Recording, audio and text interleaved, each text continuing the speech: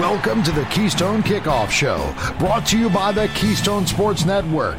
Get the best Penn State sports news and analysis at KeystonesportsNetwork.com or download the Keystone Sports app from your smartphone. Hello and welcome to the Keystone Kickoff Show. I'm Jim Galante along with Andy Shea. Ross will be along for quarter number 2 and quarter 3. This is our final commentary on the blue-white game from last weekend. We'll get to that in a little bit with Ross and then in quarter 4 with Andy. But first, let's get to the news, Andy. I guess the biggest news along the Penn State, not just football, but the whole athletic department, is the hiring of a new athletic director. Full disclosure, at the time we're recording this segment, nothing is official yet.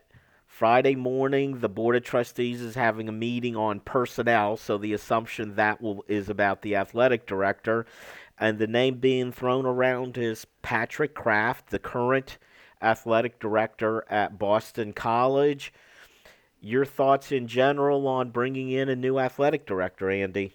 Yeah, so the athletic director of Penn State, and I think this seems like it's a little suited for Patrick Kraft based on his background, if he is indeed the individual that Penn State hires. The AD is all about sort of the overall perception of the football program. It's a football school that has a rabid fan base and enjoys big time and bright lights, right? That's what their fan base enjoys for their football program. It's a football school, so the health overall of the football program is tied directly to the athletic director, right? So, I mean, Patrick is what I would call a football-friendly AD. He played at Indiana. Well, he was a walk-on at Indiana, and his reputation is a football guy, right?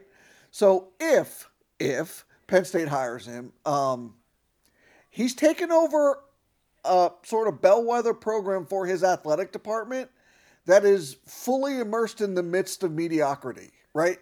They're 5-7 and 6-6 the last 2 years, and they have a really tough season on many accounts. It appears to be on the horizon in 2022.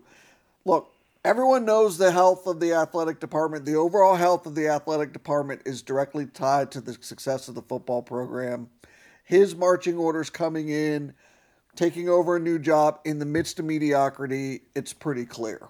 Well, a couple things. First of all, yes, he was a walk-on at Indiana, but he did earn a scholarship. So he did get to that point, has a good background.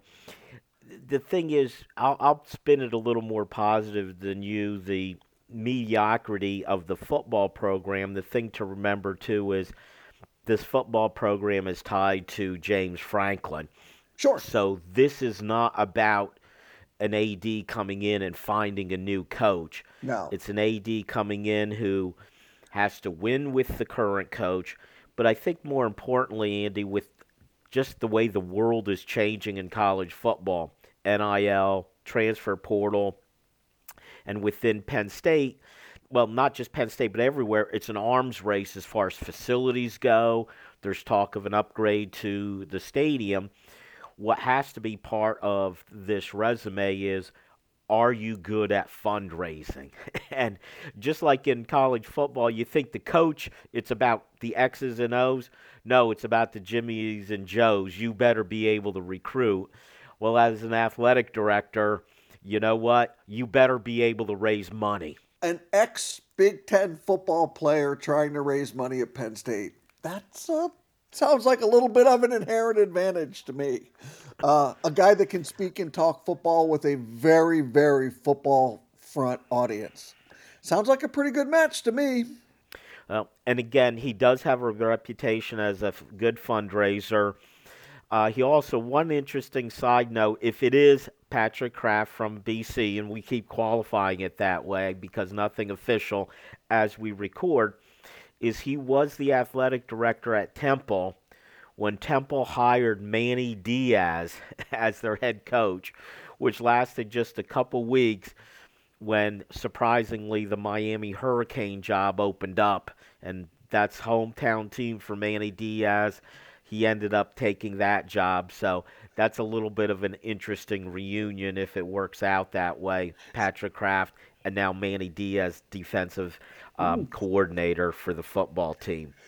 Let's move on. A couple more notes from actually on the football field. Sure. Cole Brevard uh, entered the portal immediately after the Blue White game. I think it was on Monday of this week that happened.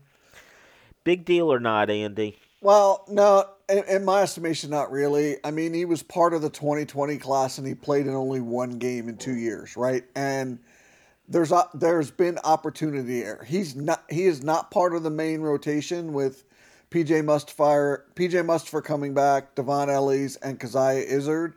That's the main defensive tackle rotation as you look forward into 2022. Remember, Hakeem Beamon is coming back from an injury as well, participated in spring practice. He missed all of last year. And then you have redshirt freshmen, Jordan Vandenberg and Fatorma Moba. They're competing for depth at the snaps. It's the opposite problem of the other side of the ball in the trenches. There's no room in the inn, and he read the tea leaves correctly. I think, Andy, as much criticism as the transfer portal gets, and I think that happens with, some of the high-profile players moving and teams our fans get very upset about it. This is another example of what the transfer portal was designed for. Yep. Players who aren't getting on the field, give them a chance to go somewhere else and actually play. That, to me, is what this one is about. And there's other things you could criticize about the transfer portal. I know a lot of times players will go into the portal and never come out, and it's not in their best interest, as it turns out. But this is what it's supposed to be about. And I'm going to use another news item to kind of press that point, which is Daniel George, who entered the portal earlier this year, just announced he found the landing spot at Akron with our old friend Joe Moorhead. Now, I think Daniel George, he feels like another one of those players that's been around forever. Right. I believe he was around. I think Moorhead may have been part of the recruiting process when Daniel George came to Penn State. But here's another example of a guy who really wasn't going to get much, if any, playing time at Penn State. But in going to Akron, he's going to have a chance to play. Yeah, and it's the opposite ends of the transfer portal, both for the right reasons. And I think Daniel George, to be honest with you, there was more opportunity for him at Penn State that he simply couldn't ascend to and meet the expectations to stay on that field, right? I don't necessarily think Cole did that, but development matters, right? When you start getting passed in the left-hand lane by guys and it's not like you aren't any good. It's just you haven't developed and sort of kept yourself in that left-hand lane. And Daniel George had plenty of opportunities. Guys didn't pass him. He developed, but once he got on the field, he just couldn't do it. So it's sometimes that level doesn't allow it. Who doesn't want to play for Joe Moorhead and be a wide receiver, for goodness sakes? And if Joe wants him and Akron wants him, that seems like a good fit for him. And the other part to this, Andy, is you said that he got plenty of opportunity, and perhaps he did, but he did. You bring in 20 to 25 players a year. You have 85 guys on scholarship. Well, guess what? All 85 aren't going to play. Correct. And it's not just a case where the upperclassmen are always going to play over the underclassmen. Doesn't work that way. He could be a very good player, but there's just better players ahead of him in the pecking order, and that's how it works. So, I know that, again, the transfer portal gets so much criticism, but I'm very much of an advocate of the portal because I think there's more pluses than minuses, and this is the perfect example. Get a guy a chance to play somewhere, and that's what he's going to get at Akron. The one other news note of the week, another commitment. This one from a young player by the name of Conrad Hussey. He's a defensive back from Florida. By all accounts, a pretty good player. But what sticks out to me, Andy, is this. In their ranking, I'm going by the Rivals ranking. He's the 67th best player in Florida. To me, that's a real commentary about Florida, isn't it? Yeah, it's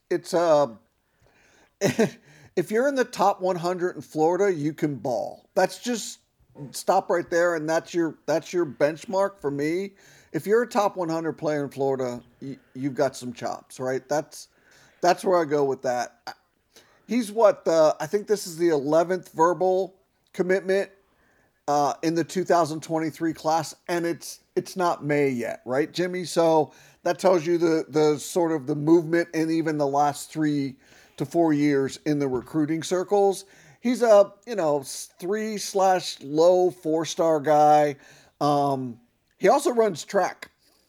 I just want to throw that out there to you. So he has a little bit of speed. I watched some stuff on him. I always take a peek at the guy. 6 foot 190. He's a safety, but he's also an athlete. He could move in a couple different positions on the field, but he doesn't do anything that jumps out at you. He's not a jump out guy. There's nothing that I saw that I said, wow, that's an elite prospect.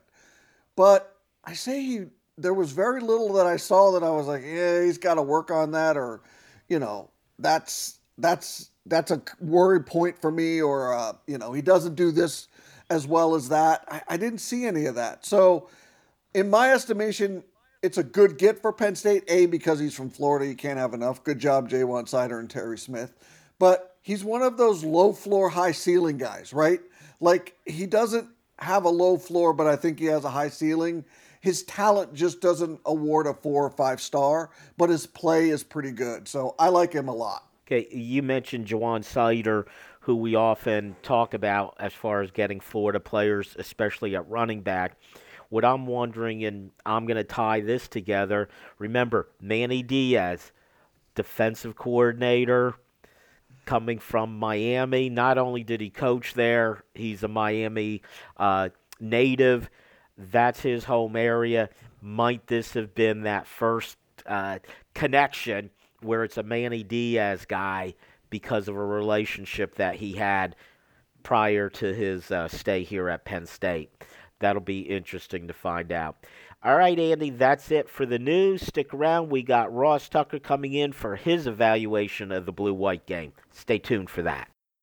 Attention Penn State alumni. Trustees Ted Brown, Bill Oldsey, and Barbara Duran need your support. Your alumni trustees have fought to debunk the free report and to honor Joe and Sue Paterno. And they led the charge on an unprecedented tuition freeze, saving students and their families thousands. Independent leadership for a better Penn State. Re-elect trustees Ted Brown, Bill Oldsey, and Barbara Duran. Vote trustee ballot positions 238. Request your ballot at trustees.psu.edu. This is Jen from Collegiate Athletic Travel. We've been offering travel to the biggest Penn State games for over 50 years. This fall, we continue that tradition in partnership with Keystone Sports Network with a trip to the Penn State-Auburn game. Join us for charter flight, staying at the team hotel, transportation to and from the game, and even a great tailgate party at the stadium are included. For more information, go to athletictravel.com or call 1-800-788-4414. See you there.